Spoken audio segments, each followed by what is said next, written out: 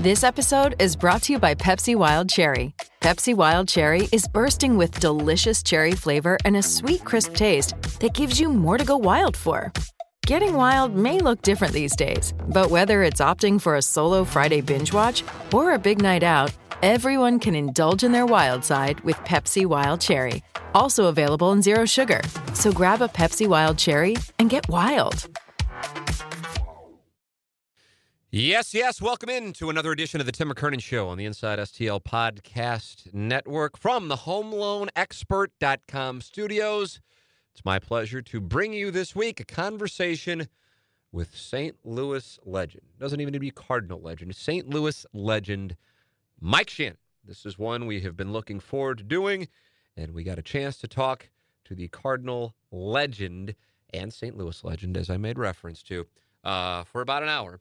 And we are happy to bring that conversation to you. The conversation presented by Mark Hanna of Evergreen Wealth Strategies. Mark Hanna of Evergreen Wealth Strategies, the presenting sponsor of our guests here on the Tim McKernan Show. And if you haven't listened, because I'm discovering here via the downloads, a number of people are just finding out about the podcast.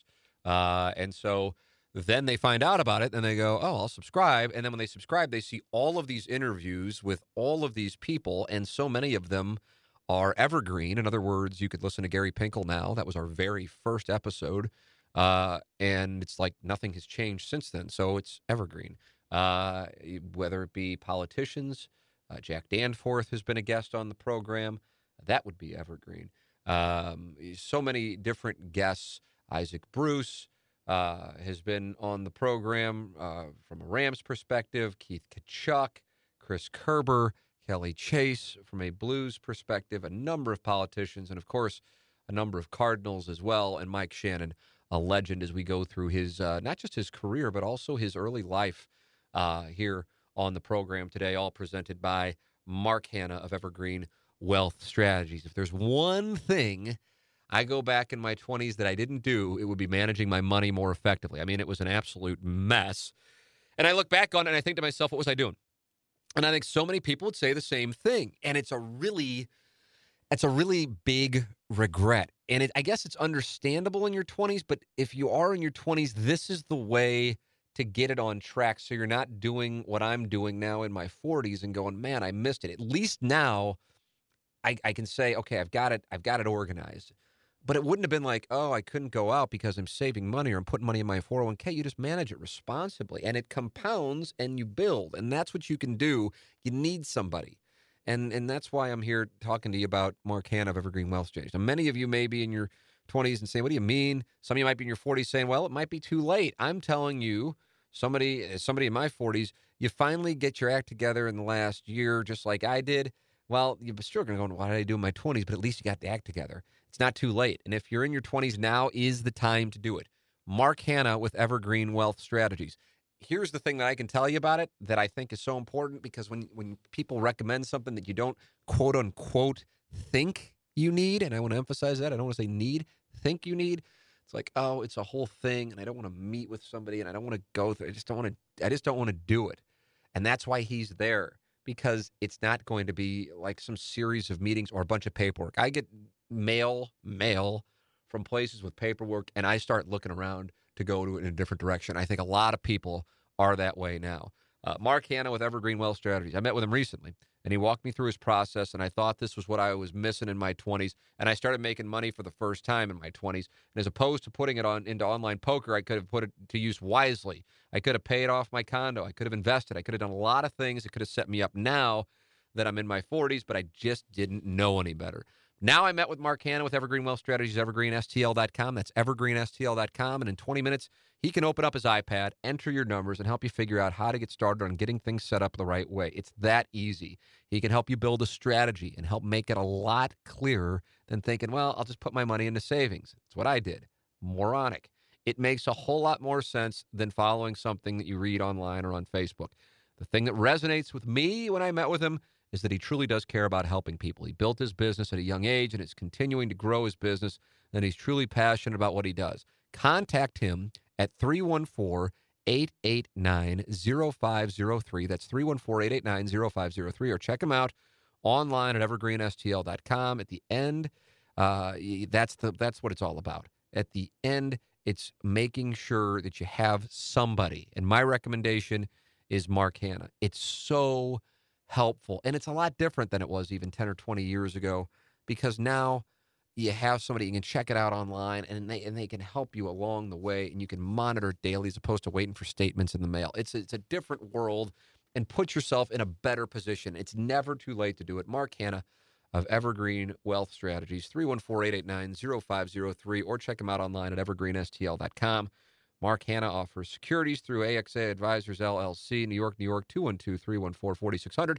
Member, FINRA, SIPC, annuity and insurance products offered through AXA Network, LLC. Evergreen Wealth Strategies is not owned or operated by AXA Advisors or AXA Network. Mark Hanna, our presenting sponsor of Mike Shannon here on this episode of the Tim McKernan Show, and we are in the HomeLoanExpert.com studios. Ryan Kelly, the HomeLoanExpert.com, the sponsor of our studios, where we had our conversation with Mike Shannon, the St. Louis legend. Online at the HomeLoanExpert.com. If you are in the market to buy a home, if you are in the market to refinance a home, the HomeLoanExpert.com is where you need to be. And if you have credit card debt right now with home values as high as they are and interest rates as low as they are, do a cash-out refi, pay off the credit card, and start from scratch. That was something that I messed up in my 20s as well. You can get it right, and Ryan Kelly will help you get there. The HomeLoanExpert.com. Ryan Kelly and his team at the HomeLoanExpert.com, where charity is so important to them. Online at the HomeLoanExpert.com. Ryan just getting back from his 4th annual Climb for the Kids, raising $50,000 for a variety of charities. That's the kind of person you're doing business with, plus a guy whose business continues to grow because he's smart, he works hard, and he wants to save you money. Online at the HomeLoanExpert.com. Mike Shannon, our guest. And here's the thing. The goal, let me put it this way. I don't know what I'm going to wind up getting, but the goal is always to try and get you, the listener, something that you haven't heard before. Ideally, my guest will be comfortable and say things that it just be like having a conversation and they forget that there are microphones. That's essentially what the goal is. It doesn't always happen, and sometimes it can't happen. But when you do get into that spot, you'll wind up getting some good stuff. And a number of you, I would imagine almost all of you, have heard Mike Shannon's voice. You've probably heard him do interviews, but you probably are not aware of his childhood and adolescence as far as how he grew up. South City, Epiphany Parish, for those of you into the parishes. I'm a St. Gabriel's Parish. We're maybe like a mile south of Epiphany Parish, I guess. And then just how great of an athlete he was. Okay? And I'm not talking about baseball, by the way. To date, there has only been one high school athlete in the state of Missouri's history to be both the most outstanding player of the year in football and basketball the same year. It happened. It happened at CBC. And the person's name who did it, Mike Shannon, the guy who less than a decade later would be playing third base for the Cardinals in the World Series against the Yankees. And again, I didn't slip up. Basketball and football, most outstanding athlete. Not baseball, where he was playing in the World Series and hitting a home run against the Yankees in Game 1 in '64. Basketball and football, that's what we're talking about. And football, he went and played at the University of Missouri. And Frank Broyles, I remember going through Missouri football coach history, and I'm like, Frank Broyles coached at Missouri. He coached at Missouri for 1 year. My first television job was Little Rock, and I met Frank Broyles first time I went up to Fayetteville, Arkansas, and I guess I would equate the late Frank Broyles now to perhaps Norm Stewart in Columbia. I mean, throughout the state where they don't have major league teams, the University of Arkansas is everything. And Frank Broyles was the guy for the University of Arkansas, but he was the head coach at Missouri for 1 year. And Mike Shannon played for him. And Frank Broyles said if he would have stuck with football, he was a Heisman Trophy caliber quarterback. So that's the kind of guy that the Cardinal broadcaster, who most of us, I would imagine, and my peers in their 40s and 30s would say, and certainly in 20s, think of him as the Cardinal broadcaster. people older remember him as a Cardinal player, but people even who remember him as a Cardinal player might not realize how great of an athlete he was. So what I wanted to do was get into that history of the earlier part of his career before talking about his time as a Cardinal broadcaster and all of his stories. And so that's what we got into. I loved it because I'd never heard him talk about it. I've heard other people talk about it, but I haven't heard him talk about it. And that's what you get here today on the Tim McKernan Show with our guest presented by Mark Hanna of Evergreen Wealth Strategies, the great Mike Shannon from the HomeLoanExpert.com studios. So I want to go back. I'm a South City guy, St. Gabriel's, Tam Avenue. And you're a South City guy, but you're Epiphany, correct? Correct. That's correct. All right. And so if you could take me back to what it was like growing up on the South Side in the Epiphany Parish. Well, we had a really good coach over there by the name of Harry Bresnan, and he taught everybody the fundamentals of basketball and also baseball, and he was excellent at that, okay? In fact, when I went to high school at CBC, the coach over there, D.C. Wilcott, who was an outstanding coach and an outstanding player on the national champions at St. Louis University. And he would say, I love to get the kids out of Epiphany grade school because they knew the fundamentals. He didn't have to teach them the fundamentals of one-on-one. So Harry Bresnan was the guy that really taught everyone how to play the game. Wow. I didn't realize that there was a tradition of sorts with Epiphany. Well, I mean, he was just a guy. I mean, he coached everything.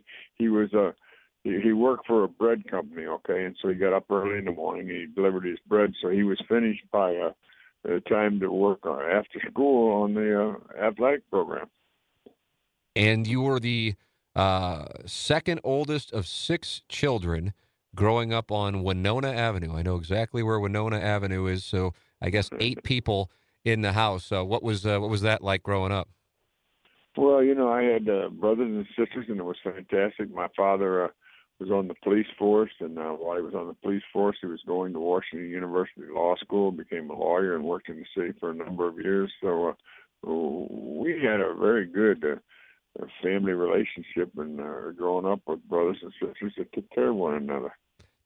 Were you in a different world athletically when you look back on grade school? Not even getting to CBC yet, but when you were playing, I would imagine it was CYC. Was it clear that you stood out from the other kids? I always wonder how it starts for professional athletes. I don't care if it's baseball or golf, if they're in another world when they're 8, 10, 12 years old. Yeah, when I was 11 years old, I was playing on a 15-year-old team. So, oh, wow.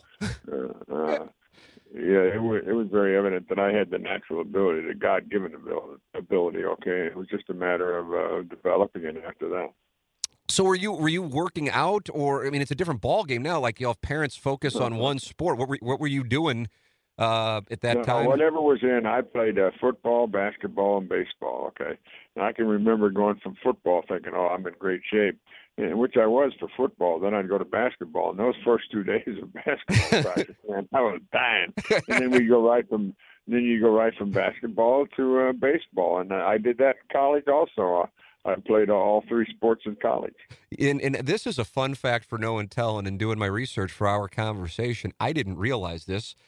You are the only person in Missouri high school history to win the Missouri High School Player of the Year in both, not baseball, by the way, in both football and basketball your senior year. So you played professional baseball, but you won the Missouri High School Player of the Year in both football and basketball at CBC. And in the same year, and no one's ever done that in the same year, and that's almost 60 years ago. So somebody better hurry up and get it done. But you're correct, Tim. Most people today concentrate on just one sport and specialize, like our society. You know, you go to the doctor, he said, "Oh, I'm not a lung doctor, I'm an ear and throat guy, so you got to go to the lung doctor." Or you go to the lung doctor, and he said, "Oh, I'm an ear, nose, and throat guy, so you got to go to this person." So most people in our society today are specialized in their. And my good friend Red Cheney, who just passed, you know, he was sitting with some 20 to 30-year-olds, and he said, "Boy, I feel sorry for you guys." What do you mean? He said, well, I feel sorry for you because you're not going to be able to experience the things that I experienced. For instance, when I was playing football, you had to play both offense and defense. Yeah. Of course, that's very seldom does that happen anymore. But it was good because you learned everything, and a lot of athletes come to the big leagues now, and they just played baseball, the one sport. They didn't have the advantage of playing a basketball or football or another sport. And you learn things in those sports that will help you in another sport. So you're playing, and you're obviously an incredible athlete with winning those awards in high school, and then you decide to go to the University of Missouri. And I didn't realize this again until doing research for our interview. But you played for Frank Broyles, who's of course a legend in college football, just recently passed away. But he spent 1 year as the Missouri head coach. That is correct, and the team that he recruited was a national champion team in 1960-61 until the last game when Kansas ran a 9-man line against them, which was absurd, but they just didn't have a quarterback. But there was 5 high school Americans just in the backfield. There was 1 high school All-American on the line, and it was probably the greatest. In fact, there was a magazine that said it was the greatest a bunch of athletes ever recruited for a freshman team. Some sport magazine or something back there said that. But Frank was a split-T quarterback. I mean, a split-T coach, all right? Mm-hmm. I was a split-T quarterback. And I almost switched when he left and went to Arkansas. I almost switched and went back to USC. In fact, I called the guy and asked him if he'd still take me, and he said, yeah. But Dan Devine came in, and he was a multiple offense guy, and so I stayed in Missouri. So you're playing basketball. You're clearly great at baseball, and you're also were under Frank Broyles, and now here comes Dan Devine. Not a bad set of coaches there in that circumstance. What do you recall? What you enjoyed playing the most at that time? Oh, there's no doubt it was football. That was the game. It came a lot easier for me. Basketball, I wasn't big enough, fast enough, or skilled enough to play that professionally. And so I went into baseball because that's where you had a pension plan and you could earn more money. It was specifically an economic decision, plain and simple. And I had to work at that, though. I had to really work hard. So yeah, I was reading up on this. Had there been a better economic structure, as you just made reference to, Mike, in football, it sounds like that's the path you would have chosen. And obviously your life turns out incredibly differently considering what you've been doing for the last 50 years. Well, those are the things that sometimes you can't see the forest for the trees. But I was just fortunate enough to come along at the proper time as far as baseball was concerned, which was just the opposite for football. I was just a little too early for football before the American Football League came into effect. I was about 3 or 4 years too early for that. But then I got to play in the big leagues on the great Cardinal teams of the 60s. So you never know what's going to happen in this business. And the trick to being a successful is getting on a good team. Yeah. Isn't that the truth? And, man, were you a part of a great one. So starting in 1962, you're up with the big club with the Cardinals. And getting a chance to play for your hometown team. I realize it's different in 2018 than it was in 62, but did you feel a little added pressure because you were playing in your hometown, or were you just enjoying the absolute pleasure of being a member of the St. Louis Cardinals? Well, no, I had the pressure of that because I thought everybody at the ballpark was, my neighbor, which basically they were, and so to speak, back then anyway. But, I was so fortunate to play with, well, first of all, when I came to the big leagues, there was like 170 years of experience. Had Stan Musial, Kurt Simmons, Bobby Shantz, Carl Sawatsky, and the list went on and on, okay? And Kenny Boyer and Dick Grode, Bob Skinner. I mean, I learned so much from those guys, and they were such good fundamental players, and I sat there for a couple of years just watching it and learning. And then, of course, along came Lou Brock and Bob Gibson and so forth and so on, and we had a really, really fine teams. What lessons or life lessons even, or advice, baseball advice, do you remember getting from that 170 years of experience in that clubhouse? I mean, you're talking about lined with Hall of Famers. Well, you sit and you observe, okay? If you're smart enough to do that, and you watch and you learn, okay? It's the same thing I did when I went to the broadcast booth. I had no experience whatsoever. I had no idea what their signs were up there, but I had the Jack Buck and the great people that I worked with, and so consequently, I learned from them. In 1964, you get to play in the World Series for your hometown team, and you're up against the New York Yankees. I mean, this is like a movie script, and you get a chance to play in that and hit a home run that has great importance to the eventual Cardinal World Series win. If you can, take us back to 1964, the Cardinals and the New York Yankees, and you in that position, Mike. Well, in the first game, I was fortunate enough to hit a home run off of Whitey Ford, and we went on to win that game. And, of course, it's so important. Back then it was, anyway. And it still is today, is to win that first game of a playoff for a World Series. And I can remember riding home that night. That's when we had two papers here. And the Globe Democrat had an early paper that came out in the it was a morning paper, but it came out in the evening the night before. And had big block letters about the home run on the. I had stopped coming home from dinner and I bought the paper, and there was big block letters with my name on it. And that's a thrill. Okay, first of all, a thrill to play in the World Series. There hadn't been one in St. Louis since 46. Yeah, and that was 64. So I mean, it was an unbelievable time, and for me, it was even a double or triple because it was my own hometown, and to get to play in World Series in my own hometown and against the famed New York Yankees and hit a home run off of Whitey Ford, the future Hall of Famer. I had to pinch myself. I would imagine so, and the career continues on. You're part of yet another World Championship in '67, and a team. And sometimes I've heard guys on your team talk about that '68 team.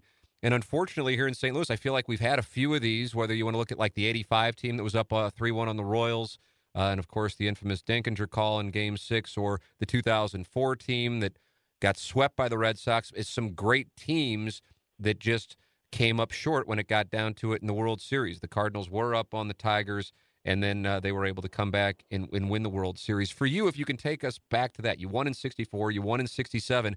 I oftentimes would hear Tony La Russa say, one of the things that really motivates me is I enjoy the wins, unfortunately, a little more than I hate the losses. How did you recall taking the loss to the Tigers in Game 7 in '68?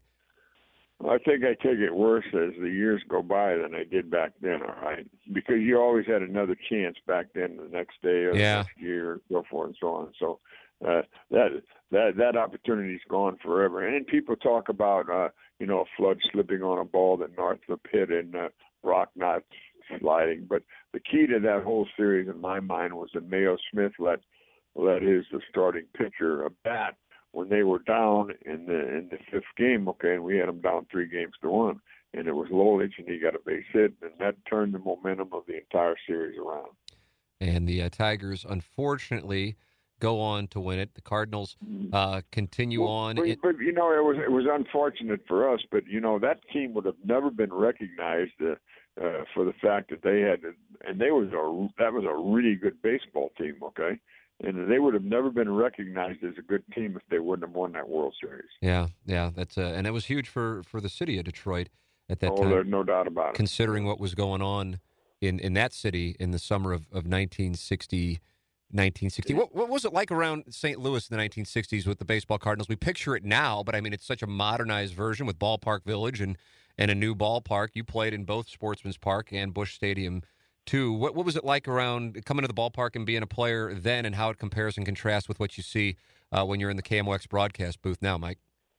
Well, the fans here in St. Louis are so phenomenal, and I think that was really we had just carried on the tradition. If you look back on Cardinal baseball, the tradition is phenomenal. You got to go back to the Gas House Gang, and then after the Gas House Gang, you had the Stan Musial, Red Shaney era.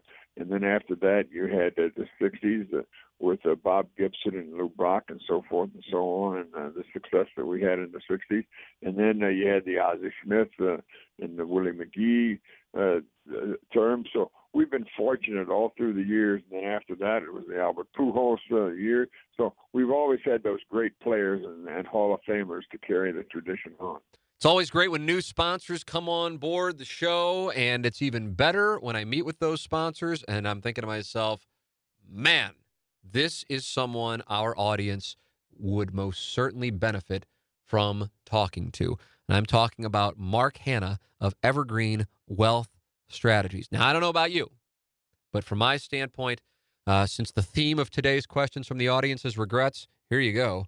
I have a major regret about how I managed my money in my 20s and 30s. I'm legitimately almost embarrassed by it because there's no excuse. Like if you're in your teens, it's like, okay. But, I mean, this was bad. There's someone, however, who can help you. Doesn't matter if you're in your 20s, 30s, 40s, 50s, whatever. Mark Hanna, Hannah, of Evergreen Wealth Strategies is the guy. Now, I met with Mark and was thinking that it would be good to have a new sponsor on the podcast, of course. That's part of the game.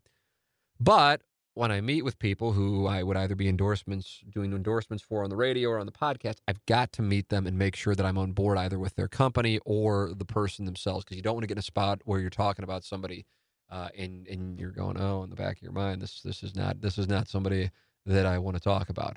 But then I'm meeting with him, and as I want to find out what he's all about, sure enough, after talking to him for 10 minutes, I'm saying to myself, I wish I would have known Mark 20 years ago, because I would be in a different position now by managing my money smartly then. That's what he can do for you. Give him a call at 314-889-0503. Again, Mark Hanna is his name. Check him out at evergreenstl.com. The key that people don't know about when it comes to managing money, and it's so important, the key is just having a plan. That's all it is. It really is. And even if you're going, I have no money to save, or I can't do this, it doesn't matter. To have a plan and then have an idea of what's going on. And then maybe go, oh, I don't need to do this. I can do this. And it's so simple. He sits there with an iPad, he enters in your numbers, and then you have an idea. And that's all it takes. And how much that helps. Oh, I'm telling you. I sat with Mark. He opened up that iPad. He entered in the dollar figures. It could be your 401k. It could be your savings. It could be your investments. And he puts you and your family on the right path for what you want. He helps people every day, and he helps everyday people build a strategy to get to their financial goals. He helps build a strategy to put your kids through college, to keep you from having to work until you're 95 years old, to not get blasted on taxes, and make sure your family is taken care of in case the unthinkable happens. His name is Mark Hanna. Give him a call at 314-889-0503. That's 314-889-0503, or check him out online at evergreenstl.com. So you have this incredible run in the 1960s, obviously an absurdly talented athlete with your success, not just in baseball, but also in high school and college with football and basketball. And then it comes to an end in 1970, and plenty of our audience members, may know that you were a St. Louis Cardinal and a world champion, and of course know you as the voice of the baseball team for so many years, but they may not know what happened when you were 30 years old and your ball career came to an end in 1970. So what happened then, Mike? Well, and it's just a routine lab test. I developed nephritis, and the guy told me, he said, you have idiopathic membranous glomerulonephritis. I said, whoa, time out here. You got to tell me what that is. But that ended my athletic career, and like I say, sometimes you can't see the forest for the trees. I was offered a minor league managing job. I was offered a chance to coach in the big leagues with the Cardinals, and I had suffered through that kidney disease, and I was very fortunate to have one of the most foremost kidney specialists in the entire world, and a phenomenal doctor, team doctor, Dr. London, and I survived all of that. And then I went into the front office. I was able to work again. I went into the front office. I spent a year in the front office, and then the radio job became available, and of course, that's history. Yeah, so how did that all start up? Because you go from playing, you're in the front office, And next thing you know, you're in the broadcast booth. But I'm sure there was a process to that. And as you made reference to, the element of not having experience. So how did that all come to pass? Well, I had one person that was an executive that had a lot of confidence in me, okay? And so, Anheuser-Busch owned the ball club at the time, and they came to me and they asked me if I'd be interested in the broadcast job. And I said, yes, I would be. And, I worked with Jack Buck for all those years, and then Joe Buck, and we go on from there. And as you're getting your start in broadcasting, how are you getting along with it? Was Jack pointing some things out? It's a different world now with Twitter or Facebook where if somebody doesn't like a broadcaster, they make it their life's cause to make that person miserable on social media. That wasn't going on. But how was the reception out of the gate to a guy who's from St. Louis who played ball, but now he's in the broadcast booth? Well, I had so much to learn, and again. I had a phenomenal professional in Mr. Buck to help me, okay? And all I had to do was to observe, okay? Much like when I came to the big leagues with all of the great experience with the Stan Musials and the Red Cheneys, et cetera, so on and so forth. So I observed, all right? And I went on from there. And I've never tried to emulate anyone else. I just have been myself, and the fans were patient enough, and they tolerated me, okay, in the first couple of years, plain and simple. But as time has gone on, I think people have come to absolutely love your calls and, the passion and just how real it sounds, because it isn't a trained broadcaster, isn't somebody who I went to the University of Missouri Journalism School. It's somebody calling it how he sees it and talking in a way that many fans can relate to. And I think that's one of the reasons why you're so beloved. What do you think plays a role in that, Mike? Well, I think it's a combination of, being a player, then the front office, employee, and then a broadcaster, and so forth and so on. I think the entire mix, and being from this area too. When I say Grand and Doty, a lot of people remember that. Okay, or if I say that this ballpark, I got to play in the two of the three ballparks that we've had here. Okay, the old ballpark, which was Sportsman's Park, and then turned into Busch Stadium when the Brewery brought the ball club, and then the first the stadium that was built in the 60s, and those good teams in the 60s, and then the new ballpark. I've been involved in all of those, and so I think the combination, when you put it all together, it works. So in the 1980s, the Cardinals have an incredible run, and I had Jay Randolph Sr. in studio as a guest on the show.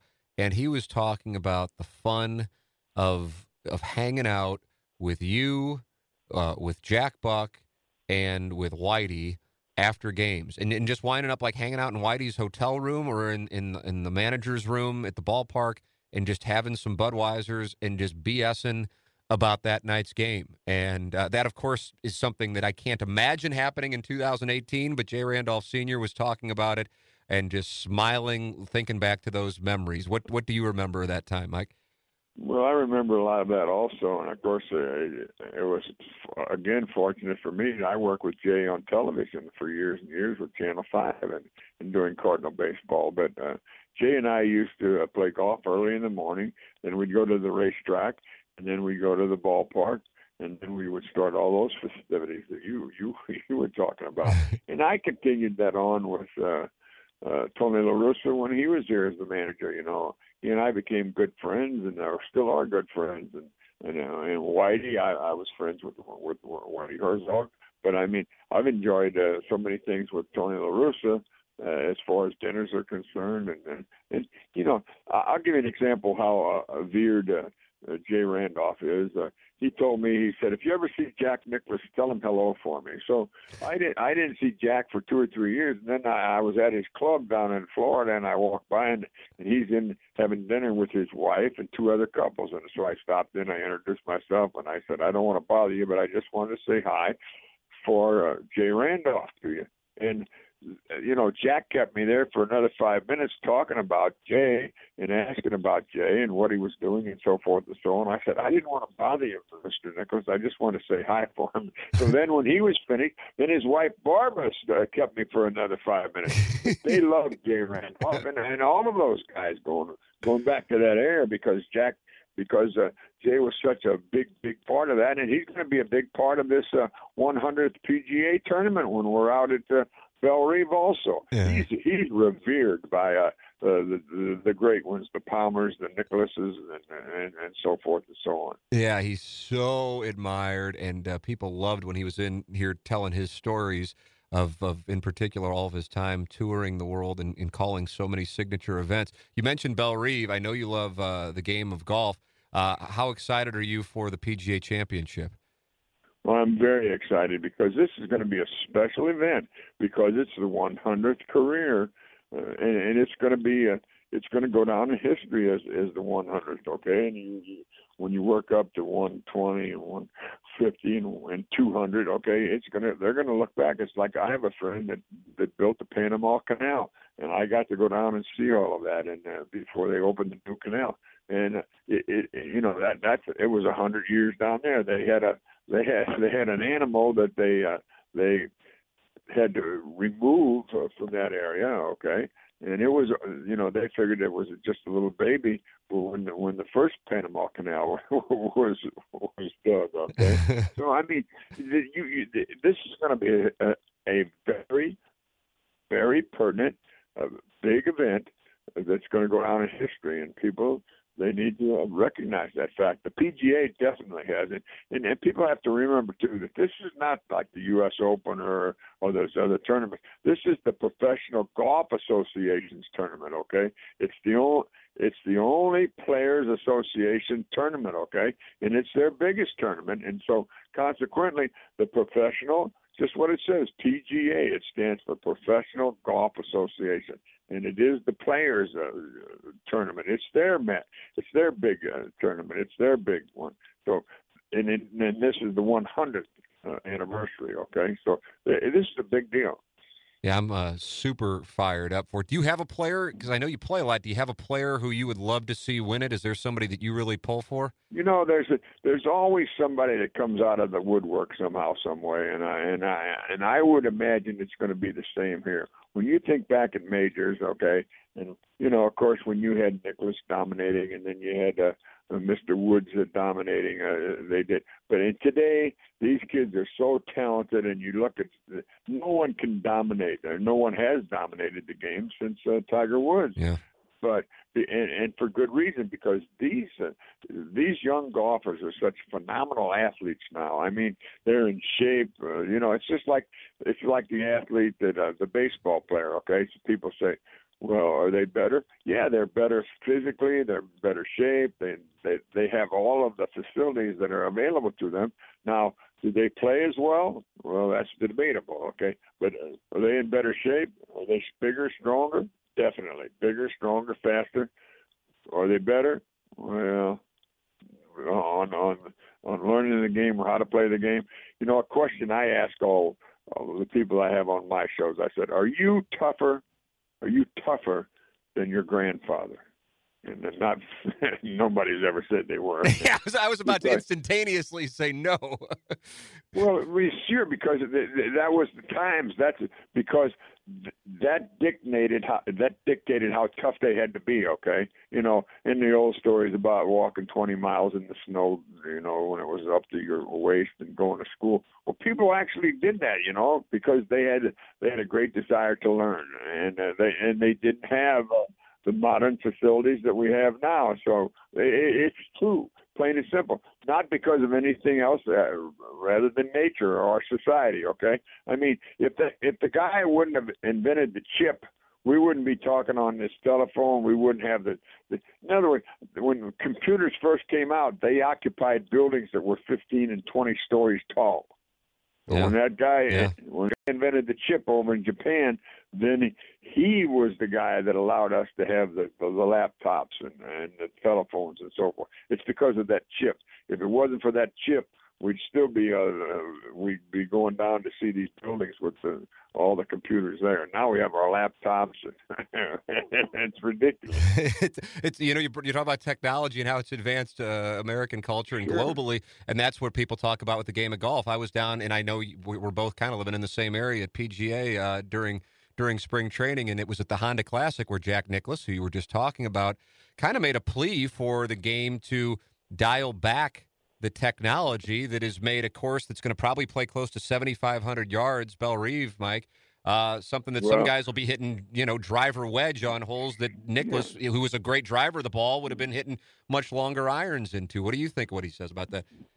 Well, but are you going to trade in your '39 Packard for one of these automobiles we have today? No, forget it. You can't go back. Are you going to tell the young man that's 15 years old that can operate the computer and his telephone that he's got to go back to Ma Bell? Forget it, pal. It's over with. It's not going to happen. Now, you just have to design courses for that.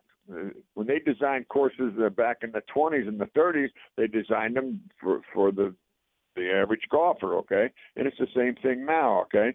Now, we have amateurs that are hitting the ball further than the pros hit it back in the 20s and the 30s. And for instance, okay, the baseball players, they're making $20 million a year.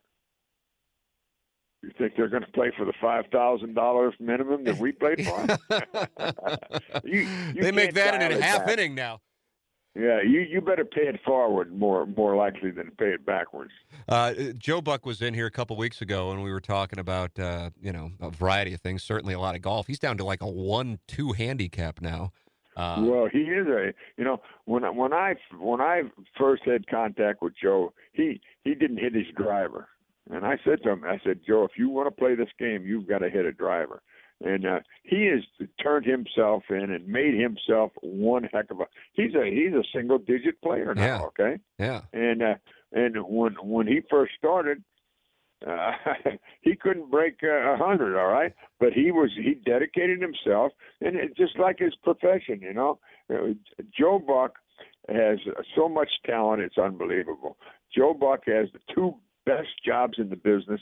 No one in the history of broadcasting has ever had the same two jobs at the same time. That's how good he is, and he's so talented, and he's gonna. We've been so blessed here with the Bob Costas and Dan Deerdorfs, and the list goes on and on and on. And Joe Buck is going to be right at the top of all of that. Joe Mike was saying that he would spend, really the way he learned the game was, he said, when he was on the road just starting out, and you guys would, whatever city you were in, he called it like the Shannon Tour. There's the PGA Tour and there's the Shannon Tour, and you had the best courses, and you were ready to go, and you guys would play in the morning or late morning and then head over to the ballpark. Well, like I say, I was very fortunate. I got to play with Jay Randolph and Joe, and that's what we did. We got up, and I did anyway. I got up in the morning, and I like to be the first guy off of the tee. If it was 6 a.m., it was 6 a.m. 7 a.m., it was 7. And then after that, we'd go to the racetrack. Jay and I would go to the racetrack, and Joe occasionally went with us. I can remember when Joe was going to do his first Kentucky Derby or Belmont, and Bob Costas the same. They'd go say, hey, tell me about this or tell me about that. And so they were smart enough to pick other people's brains, and I did the same thing, and mostly by observing. Mine was by observing, because it was kind of like osmosis. James Carlton of State Farm Insurance is just a fine, fine guy, and as a matter of fact, we've been talking about how great he is as far as knowing his business, the customer service of his business at 314-961-4800 or applying online at carltoninsurance.net. But James was telling me, we had lunch earlier this week, as a matter of fact, and man, that guy knows how to pick out sushi, for the record. He was telling me that several of the listeners of the Tim McKernan Show have contacted him about life insurance. So it got him to thinking about making sure that we talk about life insurance in the course of talking about James Carlton. So if you're buying a house, getting married, or have a growing family, make sure your loved ones will be okay if you don't make it home. Call James at 314-961-4800 or go online at carltoninsurance.net to see just how inexpensive it is to protect your family through term life insurance. Although the worst is unlikely, none of us would leave the driveway without strapping our little tykes into a car seat. Life insurance is no different. Although it's not likely that you don't make it home tonight, it's not a risk worth taking when it comes to providing for your loved ones. State Farm is the #1 provider of term life insurance in the U.S. So call James Carlton at 314-961-4800 or apply online at carltoninsurance.net. If someone wrote you a check for 2 times your salary to never work again, most of us would say, not a chance in hell that I'm cashing that. However, many of us solely rely on group coverage to protect our families. It's great if your employer provides that benefit, but most of us with families know there's no way they would be okay with just 2 times our salary if we passed away. Call James today at 314-961-4800 or apply online at carltoninsurance.net to see just how inexpensive it is to make sure your loved ones are protected. Joe said he actually got closer to you at a time period than his dad. Not because there was any problem with him and his dad. It's just he was spending so much time with you in those, I guess, in the 1990s, I suppose, when he was first starting out. And my children were the same age as Joe was, of course, and but if your dad tells you something or your uncle tells you something, you're going to pay more attention to your uncle. Let's face it. Your dad's always saying, but it's always like that. Okay, it's like, who took you to your first baseball game? Who took you to your first football game? It was either a father, a mother, an aunt, an uncle, a brother, sister, something like that. Okay, yeah. But you remember that always. Absolutely. Yep. You know what? The night of my first Cardinal game, which I'll always remember, August of '82, was the night before one of your signature calls. The first night I went to a Cardinal game, Lonnie Smith hit inside the park Giants, and the next day, that was a Saturday night, the next day, Glenn Brummer stole home. Yeah, I'll remember that one for a long time. You know what I remember? I remember it was how ridiculous it was, but I also remember the umpire calling him safe instead of calling the ball a strike. Right. I also remember the San Francisco manager who was out there 5 or 10 minutes after the game still arguing with the home plate umpire after everybody was leaving the ballpark, okay? I mean, it was just one of those unique situations. That's what's so wonderful about our game of baseball and athletics in general. When you go to the ballpark, when we go out to Bell Reef, we don't know what we're going to see. We might see a guy make a hole-in-one. We might see a guy make a 9 or a 12 on a hole. I mean, you just never know what's going to happen. And when I go to the ballpark tonight, I might see a no-hitter or a perfect game or a guy hit six base hits or hit 5 home runs. You just never know what's going to happen because the script is not written. There's nothing to follow. The guys just go do it. I think when I'm trying to think of my lifetime of Cardinal baseball history, which begins with that night in 1982, and then fortunately less than 2 months later, they won a World Series, so I was hooked right away. I feel like if I had to think of the moment that gave me the greatest excitement because it came out of nowhere and then also its importance was David Freese's triple with 2 strikes in Game 6 of the 2011 World Series. Is there a moment? Was the key. Go ahead. That was the key play in that series, okay? And the phenomenal thing, that right fielder they had was a pretty good player. And why he would let that ball go over his head, is still beyond me. That was the biggest play of that entire series, okay? Yep. And, of course, everybody remembers the home run that David hit, and rightly so. But that triple, and there's something. How many times is David Freese going to hit a triple in a ball game? That might be the only one. Well, it could very well be, but you couldn't find a nicer person or a better person. Here's a guy that played in the World Series in his hometown. He's from St. Louis also, but that was, to me, that was the biggest play of that entire series. How that outfielder could let that ball go over his head. That lost the World Series for Texas, and it won the World Series for the Cardinals. Truly did.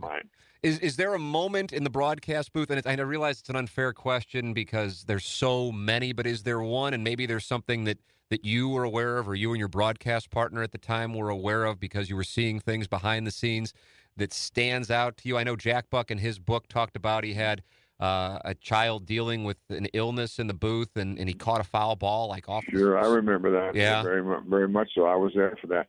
But as far as on the field concerned, and we're so fortunate to be able to do things for people that are so important in their life because we have been presented those opportunities because of our position. Okay, it's not that we're important; it's that the position is so important. Hopefully, somewhere along the line, we'll enhance the position. Okay, but as far as on the field is concerned, I can remember in Chicago at Wrigley Field when one of their pitchers knocked down Albert hit the next pitch about 9 miles over the left field wall. Now that's the kind of stuff that excites me. Okay, and the home run that he hit down in Houston off of the railroad track almost derailed the train. I mean, people don't realize what a phenomenal and great baseball player that Albert Pujols is and was here in St. Louis. They will when he goes into the Hall of Fame and he retires and they look back at history. But this guy, he's you're talking about guys like Willie Mays, who's so revered in this business, and I thought was the smartest player I've ever seen. But Albert Pujols is right there with Willie Mays, okay? I mean, and then if you ask Willie'd probably say, yeah, this guy's phenomenal, and he is. And he is, you cannot compare one era to another era, okay? Mm-hmm. But I want to tell you something. He dominated his era much like Gretzky has dominated his era when he was playing hockey. Yeah, no question about that. And he will get a chance to come back to Busch Stadium for the first time since leaving after 2011 next year. That's going to be some kind of moment, isn't it, Mike? Yes, it is. And I can't wait for the ovation he's going to get. Yeah, that'll be incredible. That's coming up when the Angels finally come back to St. Louis for the first time in a long time. I want to ask you about this because we just saw it this past weekend with a number of guys going into the Hall of Fame, including a guy you made reference to, and that's Bob Costas. I feel like here in St. Louis, people are kind of going, you know what? Why isn't Mike Shannon receiving the Ford C. Frick award? It seems like that's actually not only logical, but in a sense overdue. And I know people say that, of course, is a compliment. What is your reaction to that? Well, I don't. A lot of that is political, and I don't really get into that. Not that Bob Costas wasn't going to go in, or Joe Buck. He's another guy that's going to go in. I mean, we've been so fortunate here in St. Louis to have such great broadcasters, okay? I mean, it's phenomenal when you think about it. Think about the great people that we've had here. I mean, Hall of Famers, and even better than that. I'll give you another example. One of the greatest, and you hear reference by other professionals in the same profession about Bob Starr and what a great football broadcaster he was, okay? I mean, he's revered in that element. And it just the list goes on and on and on about the great broadcasters, not only sports broadcasters, but other. How about Jack Carney for all those years? And I mean, you can there's no end to the talent that's come out of this area. One of my favorite things to listen to in all of broadcasting, and I'm not talking about just locally, has been live at Shannon's. And the conversations, I mean, it is the absolute, I mean, for my money, for real, it might be the best show, especially for a St. Louisan, because, and I think it gets to a point for your guests that they forget that they're on the radio. Because it's so comfortable, and the stories you guys tell, it's the best. We always hear with our radio show, it's like guys sitting at a bar and BSing, but you guys really are sitting at a bar and BSing, and all these guys come on and tell incredible stories. Well, we've been very fortunate here, and Mike Claiborne has continued this. Yes, okay? Indeed. And we're now doing it just on Friday nights, and we're doing it from the broadcast booth, but you know, when we look back and we think about the guests that we've had on that show, you know, it's you don't like to compare anything to Johnny Carson, but if you had any sports related, it would be pretty close. Oh, they've been incredible. Do you miss having Shannon's right next to the ballpark? I got to know your daughter Pat really well over the course of like 2006 for a few years. Just a first class human being, a great woman, and did great work with Shannon's. Do you miss that? Of course, there's the one in Edwardsville, and I know your grandson is involved with that, and the one at the airport, but the one right there at the ballpark, how do you view that? Well, you know, it had its run, and and basically, you know why I started that is because of Joe DiMaggio. Oh, really? I asked Joe DiMaggio. I said, Joe, why aren't you in the game? He said it's because of he said, and I was interviewing him at the time. We had some mutual friends, okay, and he said, I consider myself a guy that likes fine dining. And he said, if you're in the game, you can't enjoy that because you go to the ballpark and then it's midnight by the time you get out. Well, I wanted some place for the ball player to go and have fine dining, at 12 or 1 o'clock at night. And, of course, that show mixed right in with it. But when you think about the people that we've had on the Live at Shannon's, okay, we've had great actors, actresses, generals, there's besides great baseball players, okay. And it was the point that, and our show is now too, that if we don't ask a particular individual, he's let down that he hasn't been asked to go on the show. And I'll give you an example: the great Hall of Fame left-hander that pitched the big unit. He came to me one day and said, "Hey, I want to be on your show." Wow, that's a guy who didn't really do a whole lot of interviews, too. Correct. And that happened. I can't tell you how many times that happened. They said, that's a great show. I can tell you this, that one of the managers down at Atlanta was in the Hall of Fame. He said, "Man, that show, Mike," he said, I've got about an hour's drive to my house after the game. And he said, on the weekends, he said, it goes by so quickly because I'm listening to your show. And that's the great Hall of Fame manager from the Atlanta Braves, Bobby Cox. Yeah. And the list goes on and on. But it's just the circumstance. And I don't know. I like to compliment myself about the great fans here and how knowledgeable they are about baseball. I think that I've added to that somehow, some way over the years, that the people that come to the ballpark and listen to the game, and of course the ultimate compliment is the person that is he can't see. Okay, so he comes to the ballpark and he has his radio because he wants to experience the atmosphere. Okay, so his other he doesn't have his sight, but his hearing is better, and his taste is better, and he wants to experience all that. So what he does, he brings the radio with him, and he can see what's going on. And when those people that are visually impaired write me letters and say, "Hey, I can see what's happening because of you," well, then that's the ultimate compliment, because that's what you're supposed to do. You're supposed to describe the game to the person that's not there, that's listening on the radio. And when I get that compliment and from a person that's visually impaired, then I know I'm doing my job. Yeah, that's about as good of a compliment as you can get. Although Bobby Cox saying, "I don't want to get out of my car," or "My ride is going even quicker," that's a great compliment as well. That's true, though. Well, how many times have you done that? And you get to your destination and you sit in your car just because you want to hear what's going on. It's the best. I was texting with Claiborne, Mike, and it was maybe a year or two ago, and there was a rain delay, and I'm like, man, this sucks that the game's coming back on because I'm enjoying listening to you guys just BS. That's the best stuff. Well, we've been very fortunate to go through all these years and have the connections that we've had, and to share them with the fans is wonderful. Yeah, final thought here, final line of questioning. Inevitably, it has to come to an end. You're obviously not on the road and doing as much as you were just 10 years ago. Your cohort, Jack Buck, started to cut back in the 1990s. But how do you view the future? Do you have a date in mind where you would go, you know what, that's been enough, I'm going to spend more time back at home? Or are you going, you know what, I want to do this for as long as I possibly can? How do you approach retirement, Mike? I just go by tonight. I know I'm going to try to get to the ballpark tonight, and then tomorrow. So I do it day by day and inning by inning and minute by minute. And that's the way I've lived my life, and that's the way I'm going to do the broadcast. Yeah, but still love it as much as when you showed up there for the first time. Oh, yeah. Oh, yeah, I love it. I enjoy the camaraderie and so forth. It keeps you young, and I'm around young people, and I still think I'm 30 or 35. So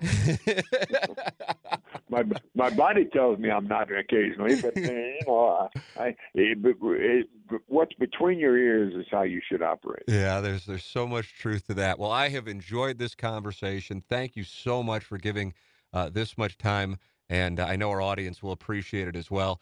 Mike, it has been an absolute pleasure and an honor. Thank you so much. All right, Tim. Thank you. Thank you. So there it is, the great Mike Shannon here on the Tim McKernan Show.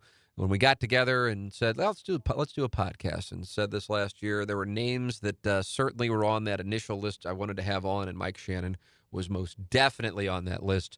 So just super cool to have that conversation with him. Hope you enjoyed it as much as I enjoyed spending that time with Mike Shannon from the HomeLoanExpert.com studios. Thank you to Mark Hanna of Evergreen Wealth Strategies for presenting our guest today on the Tim McKernan Show, Mike Shannon, and just the stories. And he's so casual about it because that was his life and he had great ability. But to be at that level in not only baseball, but basketball and football at that age, that just, it just tells you how great of an athlete he was. And as far as present day, he is a St. Louis icon. And just hear the man tell stories. You could sit there and listen to it forever. And I'm telling you, if you're listening to this, there's a good chance you like our style on the Tim McKernan Show and in TMA. For my money, so when I make a broadcast recommendation, I'm not just throwing this around. I'm right there on the Howard Stern thing and the way he does interviews. Loved Joe Buck's interview show. Loved Bob Costas' interview show. Mike Shannon and Mike Claiborne when they're doing live from Shannon's. I mean, if I don't know if there are archives of it, but whenever that pops up in a rain delay, I'm all in because the conversations are the best. You feel like you're listening to guys just hanging out at a bar, and they're like, oh yeah, there happen to be microphones here. It's the best. It's the best. So live from Shannon's awesome as well. A pleasure to talk with Mike Shannon. Thank you to everyone for listening. Thank you to our sponsors, Ryan Kelly, Mark Hanna, James Carlton, and everyone at Johnny Londoff Chevrolet online 24/7 at londoff.com and at Highway 270 and the Washington Elizabeth exit. Support these sponsors. The podcast does not exist without the sponsors. If all of a sudden the sponsors start going away, then I go, well, I love doing the podcast, but we can't pay the bills, so the podcast is going away. People say, well, what happened? Well, that's why I'm telling you, please support the sponsors. Please sponsor the podcast. It's a very, very small business. It's as boutique as it gets because I'm like the only dude in the boutique. So that's the name of the game. I love doing this. So many people I feel like are discovering it, and then they go, how come you don't promote it more? And I say, well, the morning after is about the group of us, and if I start promoting something that is just kind of my own thing, what if like Doug had something that was his own thing, or the cat had something that was his own? I personally, I'd be fine with it myself, but it's just, I'm promoting my own thing there. And I'm kind of uncomfortable doing that just because I don't feel like it's a weird spot. Now, if we play sound that's relevant to TMA, I'll do it there. So it's really spreading by word of mouth. Subscribe to it. That way the interviews and the questions from the audience are up there for you anytime you want them.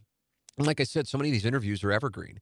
And they're so different, whether it be with radio personalities, television personalities, blues players, blues legends, Cardinal players, Cardinal legends, Cardinal management, Isaac Bruce on the program.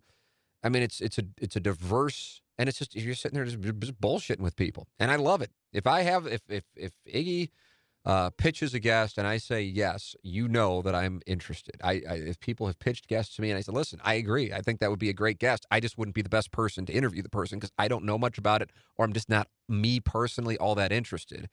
So when I get all fired up for an interview, it's because I'm legitimately interested, and there aren't notes in front of me to ask questions. It's just curiosity. So I might miss obvious questions that people are expecting to hear answers, but it's because it's a conversation. When you're having a conversation with somebody, you don't have a notebook there. So that's, and it's not like I'm conducting some kind of congressional investigation. We're just bullshitting. But when you just bullshit, that's when you wind up getting some good stuff. So I love doing this thing. I hope we can do it for a long time.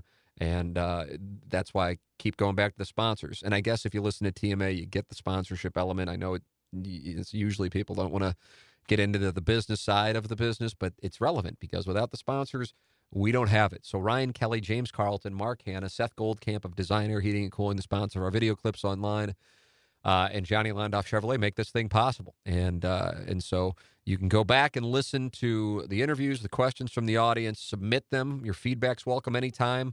T. McKernan at InsideSTL.com. Love doing it. Love having the opportunity as a native Southsider, just like Mike Shannon, to have a conversation with him about his life growing up and all the incredible things he was doing at such a young age and all he has done throughout his life as not only the Cardinal broadcaster, but a Cardinal player and, of course, a native St. Louis. And thank you to our sponsors, Ryan Kelly, thehomeloanexpert.com, Mark Hanna, Evergreen Wealth Strategies, James Carlton State Farm Insurance Agent, Seth Goldcamp, Design Air Heating and Cooling, and Johnny Landau Chevrolet. For my producer, Kenneth Iggy Strode, I'm Tim McKernan. This has been another edition of the Tim McKernan Show on the Inside STL Podcast Network from the HomeLoanExpert.com studios.